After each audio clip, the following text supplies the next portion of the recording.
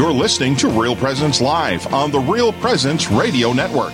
Join in the conversation on our Facebook page or on Twitter. And be sure to like and follow us for more great Catholic content. Now, back to the show.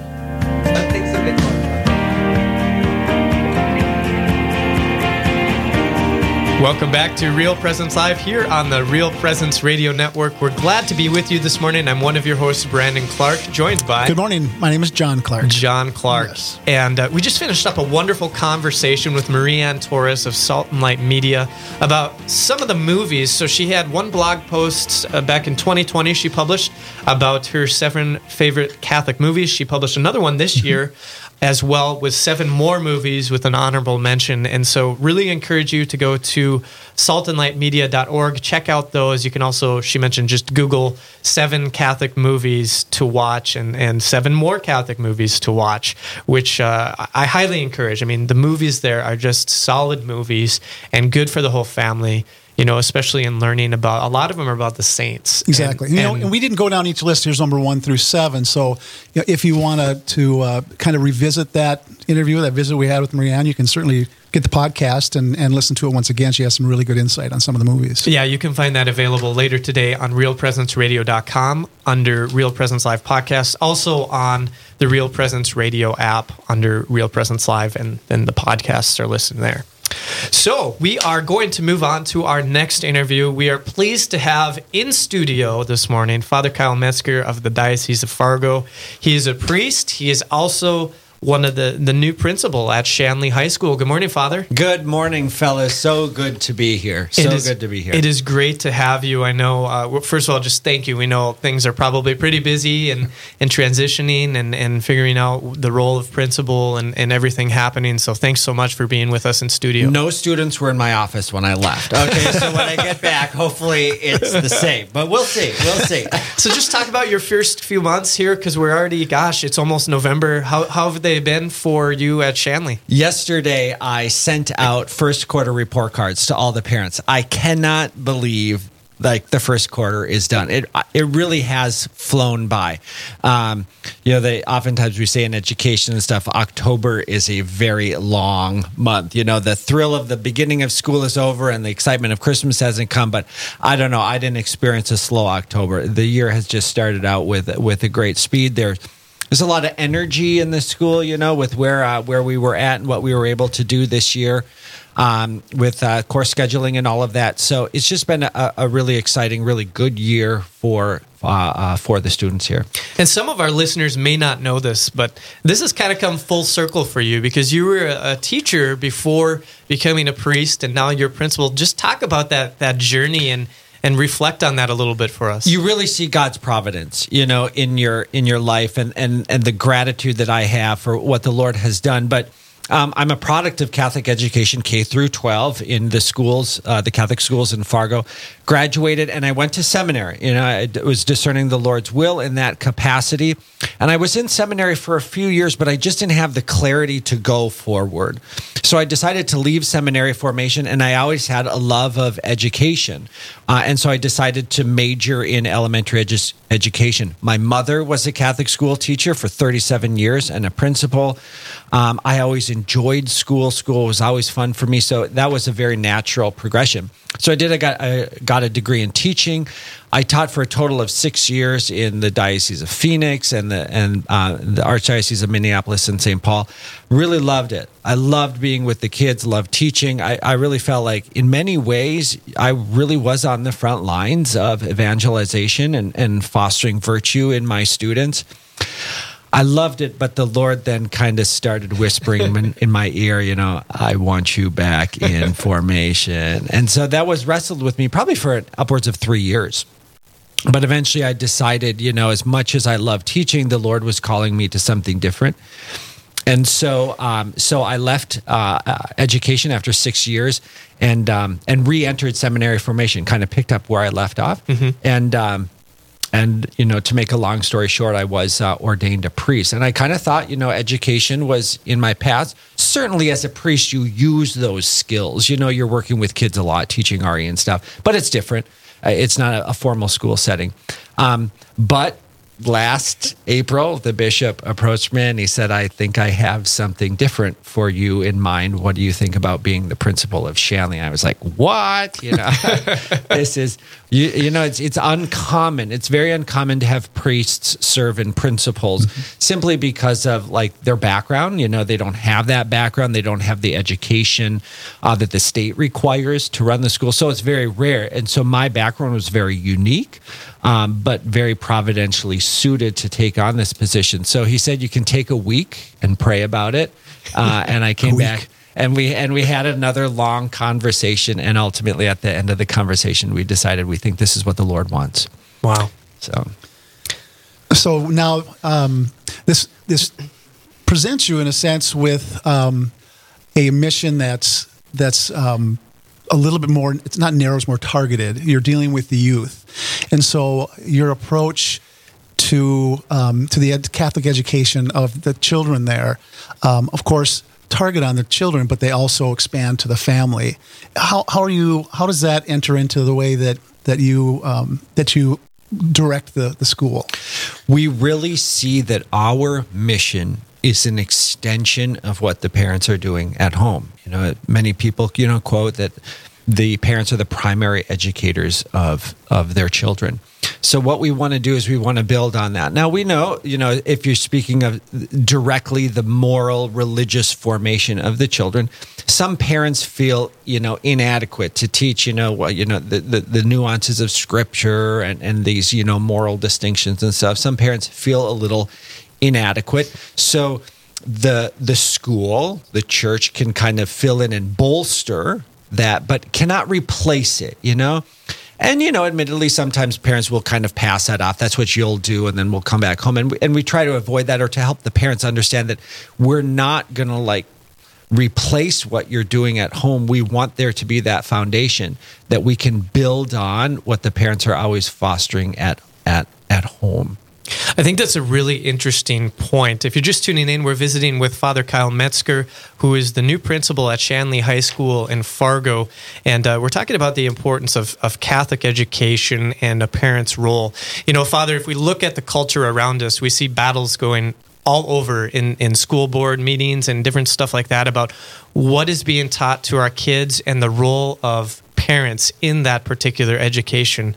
And I love what you're saying about that. And I wonder if you could just speak more to, parents taking up that role and being involved in that Catholic education. Now, Catholic education might be Catholic schools, right? Or it could be homeschooling, Catholic education in general, and making sure our kids are getting a well-founded education based on the principles of Christ. Right. There's so many studies have revealed that even in teenagers, the most influential person in their life is their parents. Now, they will never say that. They will never phrase it, and they may not even think in those terms. But the parents have the greatest impact, more than the school and even more than their friends. It really is their parents. But how do we kind of bolster that, help out the parents, help out the kids, is the continual formation, that they have, the catechesis that the church provides. So we, like you said, the culture wants our kids as much as we want our kids. So there is kind of this battle, but it's a perennial battle, you might say. Maybe it's becoming more stark in our culture today. It's becoming more apparent, but it's not like a new dilemma that the church has faced. If you know church history, when you study church history throughout the centuries, the church has always been countercultural, not anti-cultural, but countercultural, where the cultural moves in a certain direction and the church, has a fuller image of the human person, a final destiny of the human person.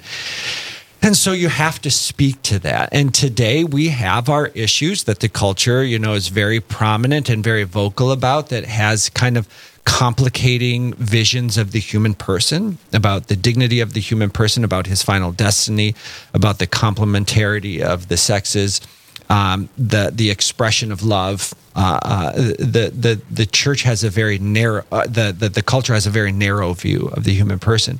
And so our pursuit of the church, not just today, but as it always has been, is to proclaim the gospel of Christ, which is the full vision of the human person, to help parents, sometimes give them the language, the tools, in order to help form the person. I like what Pope St. John Paul II would oftentimes reiterate with this type of thing is that the church proposes a beautiful life. It does not impose it, right? The church is way more yeses than it is nos. But we don't always have that image. But the church proposes this very beautiful, this very life-giving life in Jesus Christ. And we're going to present it to you, make it a compelling vision of life, but we're not going to impose it upon you. And I think that is, kind of the pursuit of education is to eloquently present that vision of what does the gospel look like, live that fully here in the year 2021. Exactly.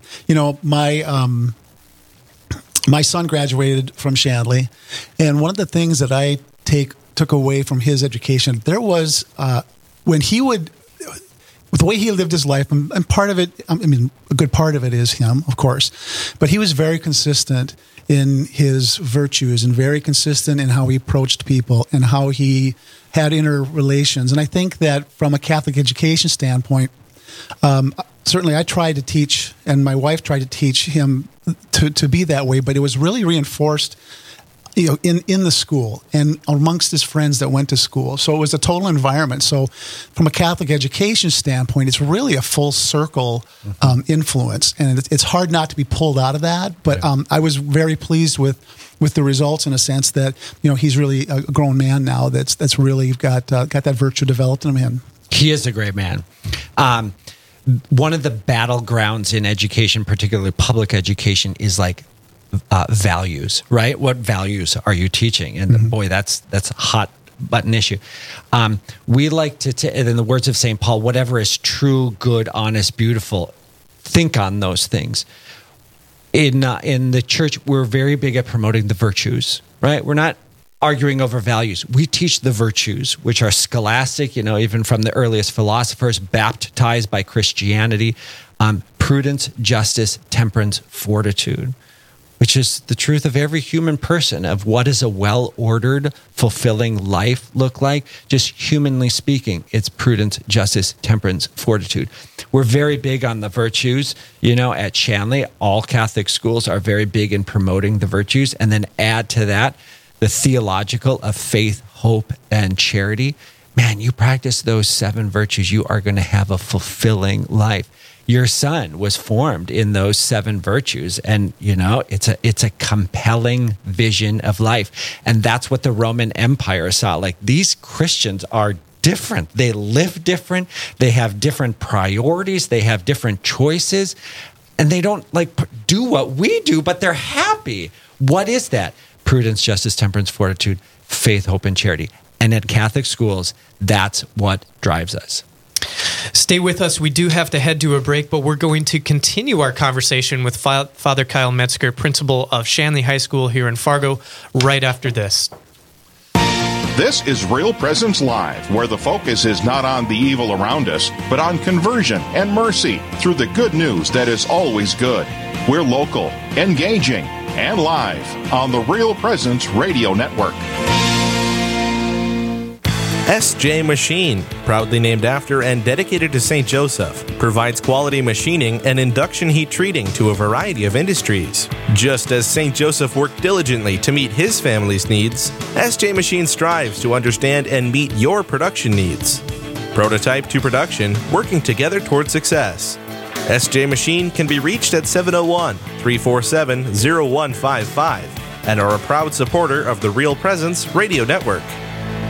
Real Presence Radio has been such an impact on my life personally and my personal conversion story and just in my growth as a Christian man. I listen to it from the time I get up. Anytime I'm in the vehicle, 1280 is on my dial. I hear everything from Sunrise Morning Show, Mother Angelica. We got Take Two. We got Dr. Ray Garandi.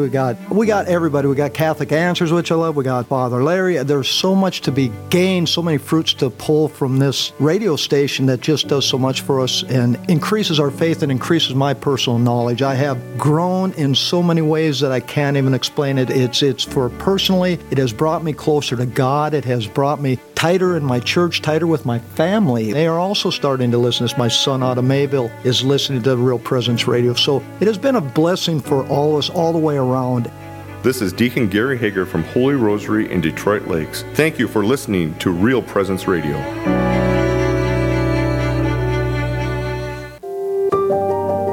As a working adult, you know the value of $1 and you expect quality for your money. Now's a great time to further your education. The University of Mary offers degrees for working professionals with flexible learning options that are truly competitively priced. Apply now for any of our online programs and we'll waive your $150 enrollment fee. A quality education at an affordable price. Discover the University of Mary difference at online.umary.edu.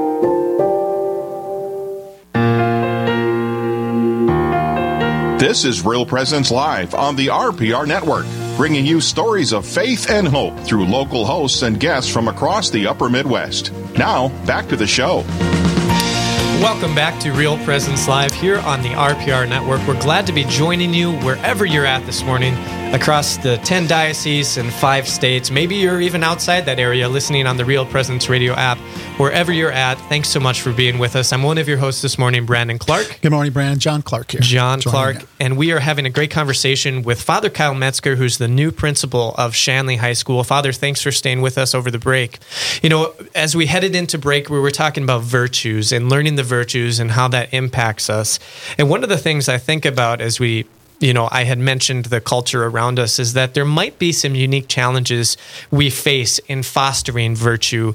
It could be as simple as, working on Sunday or not working on Sunday, right? It could be the whole, there's so many attacks on our sexuality, right? The gender confusion, the, LGBTQ. How many letters are there now?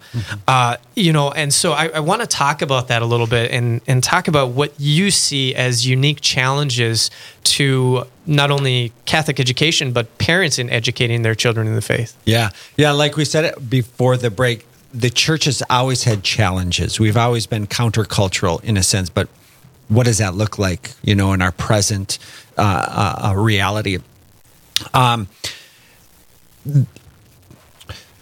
In Catholic education specifically, and then I'll just broaden it to just Catholic formation in general, we in the 70s and 80s, we kind of thought like Catholic education is just like what the public schools have, all that the public school has, plus religion class, everything that plus more. And then our enrollment plummets, right? Like we realize like that's not what our avenue, we're not just like everybody else plus faith. That's not compelling. There is something different about what the gospel offers. You do live life differently. And we had to come to terms with that in Catholic education to say, no, like our faith permeates everything that we're about, not just the curriculum, but our discipline policies, about who we hire, about extracurriculars that we offer. It really permeates everything. You don't departmentalize Jesus. So broadening that just to the Catholic education, like it forms a different person, and the family will have different priorities. And then when we're living in a culture that is resistant to that, the hard reality is that it will force us to make some uncomfortable or unpopular decisions. We will have to extract ourselves from certain elements that are totally normal and common in the culture. Like, I think we have to be honest with that. And I think we have to be courageous enough to make those decisions. Let me give you a practical example of a father came to me that they were in this dilemma, that at his public school, they were going to reward the kids. They were going to have like a movie day. They were all going to go out to the movie theater, and this is in an elementary classroom, and great, right? Seems fine and all good. The movie that they were going to go see was this was like maybe 3 or 4 years ago. It was the new Beauty and the Beast movie. Yeah, the right? live action one. The live action one. And at the end of it, there was a gay kiss in it. Okay, it was kind of a passing scene, but it made waves, and people kind of knew, and so you're kind of waiting for this near the end of the movie. Great movie, God in history, but there's this one complicating thing at the end. The dad knew about this, the kids knew about it. What do? Like you're kind of at like a crossroads, and you just kind of go along with it. Well, it's only a small part of the movie, the big. And he decided to not send his kid to school that day. and just let the teacher know you weren't going to be, this thorn in the side, but just let them know that I'm going to keep my son home from school today. There's, the complicated scenes at the end of the movie. We just would rather not participate in it. Now that's a certain sacrifice, right? To kind of extract yourself from the enjoyment of that day for the movie, but taking that choice to be clear, like, this is not how we live. Like, we don't support that activity. We're not going to support this movie. If we want to kind of change the culture, if we want to bring the gospel to the culture, if we want to live the gospel, we have to be willing to make those decisions. Parents come to me venting, we have policies at the Catholic school, but public schools, venting about like practices on Sunday, right? Or games on Sunday. And I say to them, it's not going to change until you do not allow your son to practice on Sunday. Well, Father, then the coach will bench him. It's a type of martyrdom, but you're not going to change that athletic routine if you aren't willing to make those sacrifices. And many are not. And so those are the unique challenges that we are going to be at those crossroads. We can just kind of shrug your shoulders and say, this is just how the world is. We just have to go along with it. Or are we willing to have those small martyrdoms where, I might be benched for a game because I didn't agree to go to practice on a Sunday. We're not going to make roads of purifying the culture if we're not willing to take those sacrifices. And it's a small martyrdom, but I would emphasize small because really, like you're saying, you're giving a perfect example of, tomorrow you're going to wake up and it's not going to hurt. You're going to be benched for a game. It's not going to hurt. I know that when my son was in soccer, he was on the traveling team, and we were down in Minneapolis at tournaments, and our first game was Sunday at 10 o'clock. We'd say, I'm sorry, we'll be in Mass. So if you want him to play at 1 o'clock, great, but that's no. When I was a teacher at the middle school, we the students played a Jewish school. We were a small school, so you play all these kind of unique. One of them was a Jewish school, and the Jewish school just said flat out, Fridays, that's their Sabbath, Friday nights into Saturday. They would not have any games on Friday evenings because their Shabbat has started. So when they're scheduling games, like, we all knew that. And so when you're playing the Jewish school, you played on a Thursday and we all accommodated. But the only reason we accommodated is because the Jews had that hard line. Sorry, we'd love to be part of the consortium and participate, but we won't tolerate games starting on Friday night. And we all got it. But if they just said, well, we're playing the Christians and they like to play on Friday night, so I guess we have to. Nothing would be made. I had a lot of respect for the Jews for doing that. And we were all able to figure it out, but not unless they were willing to take the line to say, no, our faith, we don't practice starting Friday night. Good for them. I think it's really interesting because I think as Christians, we know a lot about the faith. We have a lot of head knowledge about the faith and the virtues and stuff like that. But at least in my own case, I have a hard time sometimes in that head knowledge going to the heart and actually helping me live out those virtues that I've been taught. Can you speak to just some practical steps parents can take to educating their children in helping live out those practical realities that we know so well? And Aristotle would say, you haven't actually achieved the virtue really until it has gotten that deep, Aristotle is the one that's responsible for the phrase second nature, right? Like, you do something without even thinking about it, like blinking or breathing, it's second nature. And the virtues need to become that way. That's only when, truly you have possessed that virtue. Someone who's struggling to eat well, struggling with gluttony or sobriety, something like that, they're working on the virtue. They haven't achieved it well. You've achieved the virtue when you just kind of naturally eat healthy without even thinking about it. But Brandon, it takes a long time to get there, right? But you got to be patient with it. And the parent's role is from a young age to begin this, so that the children haven't developed habits that then you have to work off. So, temperance, I think that temperance is the major issue with our kids that we need to work on. They just have it all. In modern America, we have it all. And so from the earliest age, like moderating their use of food, cooking good food. The big one is technology with the use of mobile phones and devices and the vices. Oh my goodness, the vices that are fostered at such young ages. And so as parents, it's building that virtue in very, very young, very, very early, to try to avoid, developing those vices too quickly.